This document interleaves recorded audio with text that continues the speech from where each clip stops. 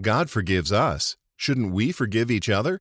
Here's Pastor Al Pittman. The knowledge that we have been forgiven, even though we may be facing consequences of our actions, just knowing that even though maybe people haven't forgiven us, that I'm forgiven by God, the knowledge of that forgiveness enables me to forgive other people. As disciples of Christ, followers of Christ, disciplined ones of Jesus, we must understand that forgiveness toward one another is interwoven with our connectivity, if you will, our intimacy with our Lord and Savior Jesus Christ. Dwelling place, dwelling place, dwelling place. You are my dwelling place, dwelling place, dwelling place. Calvary Worship Center in Colorado Springs welcomes you to The Dwelling Place with Pastor Al Pittman. Today we begin the final message in Pastor Al's mini-series titled Healthy Church Fundamentals. There are several phrases that us human beings find difficult to say. I'm sorry is a tough one for a lot of people, and another one is I forgive you. That'll be Pastor Al's focus today, forgiving one another. When you think about it, if we as a church body were stubbornly refusing to forgive each other, it would make for a very strange meeting every Sunday morning, wouldn't it? To say nothing of the example we'd be setting for the world to look at. Here's Pastor Al with today's study. Well, we're continuing a series of messages. This is a third installment and the final installment, a three-part message with the title of Healthy Church Fundamentals. The last couple of weeks, 2 weeks ago, we talked about loving one another. It's a fundamental of our faith and of the church. And serving one another was last week, and today we will talk about forgiving one another. I think this is a revolutionary message. If we can get a hold of this in our hearts, the church will be transformed. Forgiving one another. We'll get to Luke chapter 17. We'll be looking at verses 1 to 10, but before we get there, I want to share a few other scriptures with you, so hopefully you're ready to take notes. There's a Spanish story of a father and son who had become estranged. The son ran away, and the father set out to find him. He searched for months to no avail. Finally, in a last desperate effort to find him, the father put an ad in a Madrid newspaper. The ad read, "Dear Paco, meet me in front of this newspaper office at noon on Saturday. All is forgiven. I love you, your father." On Saturday, 800 Pacos showed up looking for forgiveness and love from their fathers. Next to love, forgiveness is one of our greatest needs, I believe, as human beings. As believers, to truly understand forgiveness, we must begin at the cross with our own forgiveness. The Bible says in Ephesians chapter 1 that in him we have redemption through his blood, the forgiveness of sins according to the riches of his grace. Amen. At the cross, we discover the fullness or the fullest expression of God's divine love towards us. And Micah gives us another verse about God's great love and forgiveness, where it says in Micah chapter 7, he will again have compassion on us and will subdue our iniquities. You will cast all our sins into the depths of the sea. Aren't you glad about that this morning? That in Christ our sins have been cast into the depths of the sea. The writer of the book of Hebrews also quotes Jeremiah, another promise of God's forgiveness. Hebrews chapter 8, verse 12. The writer of Hebrews says, "For I will be merciful to their unrighteousness." He's quoting Jeremiah 31, verse 34. "I will be merciful to their unrighteousness, and their sins and their lawless deeds," the Lord says, "I will remember no more." Hallelujah. The glorious hope that we have in Christ is that in him there is everlasting forgiveness. found only in him. And Jesus made that plain when he said in John 14:6 that I am the way, the truth, and the life, and no one comes to the Father but through me. The forgiveness that our hearts long for cannot be found in wealth and riches and fame and power. It can only be found, forgiveness for the soul, through faith in our Lord and Savior Jesus Christ. Thus, pointing out to you, the reason I point those scriptures out is that we know that we have been forgiven through Christ. And the forgiveness that we have experienced in Christ is really the basis for our forgiveness toward one another. When it comes to forgiving one another, and people are resistant to forgiving one another, all they need to do is look at the cross and remember how God has forgiven them.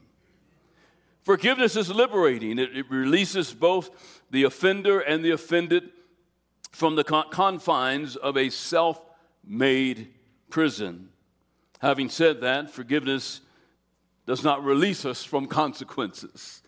If you commit the crime, they say, you must do the time. And so there are consequences to our actions. Even King David, when he sinned with Bathsheba, was forgiven by God, but there were consequences related to David's actions. However, the knowledge that we have been forgiven, even though we may be facing consequences of our actions, just knowing that even though maybe people haven't forgiven us, that I'm forgiven by God, the knowledge of that forgiveness enables me to forgive other people. As disciples, we must understand, disciples of Christ, followers of Christ, disciplined ones of Jesus, we must understand that forgiveness toward one another is interwoven with our connectivity, if you will, our intimacy with our Lord and Savior Jesus Christ. Our connection with the Lord, in other words, is uniquely connected to one another. We must forgive. Jesus said in Mark chapter 11, he said, and whenever you stand praying, if you have anything against anyone, forgive him, that your Father in heaven may also forgive you your trespasses. But if you do not forgive, neither will your Father in heaven forgive your trespasses. Pretty plain and simple. And yet we gloss over it many times in our lives. If you do not forgive others, God says, the Lord says, the Father will not forgive you. No matter how great your gift, no matter how talented you are, no matter if you can hit those high notes, play those drums or whatever you do, or serve or lead, if you cannot forgive others, it will impact your relationship with God. When you're aware of an unresolved offense with another brother or sister, you must deal with it, or your gift, whatever you offer to the Lord, will be unacceptable. Now, there are times, having said that there are believers, I've met believers who are unwilling to reconcile. I've met believers who, will not forgive another believer. Or better yet, in marriages, many times there's offenses or whatever, and there's an unwillingness to forgive one another. The Bible says in Romans chapter 12, verse 18, it reminds us that as much, that's Romans 12:18 is not on the screen, but Paul says, as much as it depends on you, live peaceably with all men. Amen? Not some men, all men. In other words, if you have done your part, as much as depends on you, you're not responsible for their part. You can't make someone love you. You can't make someone forgive you. You have no control over what people think of you or what people say about you, but you can do your part. As much as depends on you, do your part. Forgive. In Luke chapter 17, Jesus calls class into session and teaches us all a lesson about forgiveness within the body of Christ. And the lesson that he teaches us here is essential to what I call the functionality of our common faith. The functionality of our common faith. You show me a fellowship of believers, or even a marriage where people are unwilling to forgive one another, I'll show you a dysfunctional family, a dysfunctional church, where God's people are unwilling to forgive one another. if we're going to function together to the glory of God and our communal faith, the unity in faith in Christ, then we must be willing to forgive one another. Amen? Luke chapter 17, I want you to read along with me. I will read verses 1 to 4, and then we'll finish the rest of it, get down to verse 10. But here's what our Lord says. The bell's ringing, class is in session on forgiveness. Then Jesus said to the disciples, it is impossible that no offense should come. But woe to him through whom they do come. It would be better for him if a millstone were hung around his neck and he were thrown into the sea, than that he should offend one of these little ones. Verse 3, take heed to yourselves. If your brother sins against you, rebuke him. And if he repents, forgive him. And if he sins against you 7 times in a day, and 7 times in a day returns to you, saying, I repent, you shall forgive him. That comes straight from our Master's lips.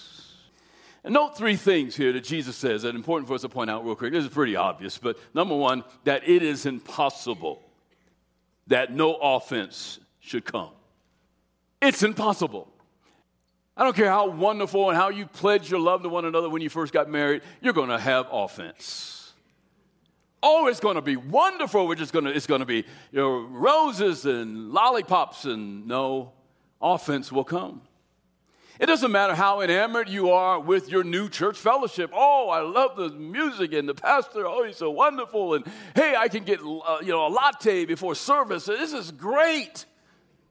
Offense is on its way. Amen. And people leave churches for all kinds of reasons. Offense. It's foolish when you think about it for us to think that imperfect people can have perfect relationships. We're all imperfect, and yet we want perfection out of other people. We place unrealistic expectations on other people. Nobody is perfect. Marriage is a perfect union, a husband and wife, 2 become 1, but there's still offense because you have 2 imperfect people in a perfect union, and there will be offense. Jesus says it's impossible. Now, if Jesus says it's impossible, believe me, it's impossible. I know what Jesus said, but I'm pretty perfect, whatever. No, it's impossible. Pastor Al will be back with part 2 of today's message, titled Forgiving One Another, in just a moment. The Dwelling Place is a listener-supported ministry. Your consistent financial support enables us to keep this radio ministry moving forward. To make a one-time donation or to become a monthly supporter, just go to cwccs.org or text the word GIVE to 719-354-2778. You can also send a donation through the mail to The Dwelling Place, 501 Castle Road, Colorado Springs, Colorado, 80904. And on behalf of Pastor Al, thanks for your support, both through donation and through prayer. Now here's Pastor Al to finish up today's message here on The Dwelling Place. Offense will come, but what we do with the offense is what matters. Of course, the famous quote from Lou Holtz, I mentioned it a couple of weeks ago, but it's worth repeating. He said, quote, life is 10% of what happens to you and 90% of how you respond to it, close quote. Isn't that the truth? What we do with offense is what is the difference really between a spiritually healthy church or relationships or an impoverished church or relationships in Christ. The second thing that Jesus points out here that I want to bring your attention to is that he addresses the offender. Woe to the person through whom the offense comes. Responsibility is assigned to the offender. In verse 2, he says, it would be better for that person to have a millstone hung around their neck and to be cast into the sea. Better for them to have that done to them than to offend one of these little ones. Of course, you know, a millstone, many of you know that a millstone was a flat stone on which grain was placed and crushed as other stones rolled over the grain. A millstone tied around the neck was an ancient proverb that the disciples were familiar with. But it was even a part of punishment that people actually had millstones tied around their neck and thrown in water. It was a form of punishment as well. So when Jesus said it's better for you to have a millstone tied around your neck, they're like, wow, that's pretty gruesome. That's pretty cruel. He says it's better for that to happen than for you to offend one of these little ones. How important is that to Jesus? Jesus issues a stern warning, if you will, against what I call the casual offender who sees their offense, their sin against a fellow believer as nothing. A lot of people do that, and they casually sin against other people and all, and it's not just their actions, but in gossip and slander. The Lord says, if you do that, then what you're doing is you're really doing it to me. We think, oh, no, I'm talking about that person. I'm talking about Pastor Al. I'm talking about this person. No, God says, no, you're talking about me. You are slandering that other fellow brother or sister in Christ. Jesus takes it personally. He said for you to do that and to say, well, it's no big deal. Or some people, they sin against people and they go, well, you got to forgive me. The casual offender, thinking that somehow they've gotten away with it, but Jesus will deal with you. There's a warning here that we should take heed of. Or take heed to regarding the casual offender. It's very important to Jesus. Be careful what you say about one another and what will you do. In Matthew chapter 25, Jesus said, assuredly I say to you, inasmuch as you did it to one of the least of these, my brethren, he's talking about you cistern too. He's talking about those in his family. You've done it also to me. No, I was talking about something. No, you were talking about me. And then you walk in here and worship me. You see, it's very important to the Lord. Be careful. Woe to the one through whom this offense comes. The third thing I want you to see here that Jesus says, if he sins against you 7 times in one day, then comes to you and says, forgive me, you shall forgive him. Even if it's up to 7 times in a day.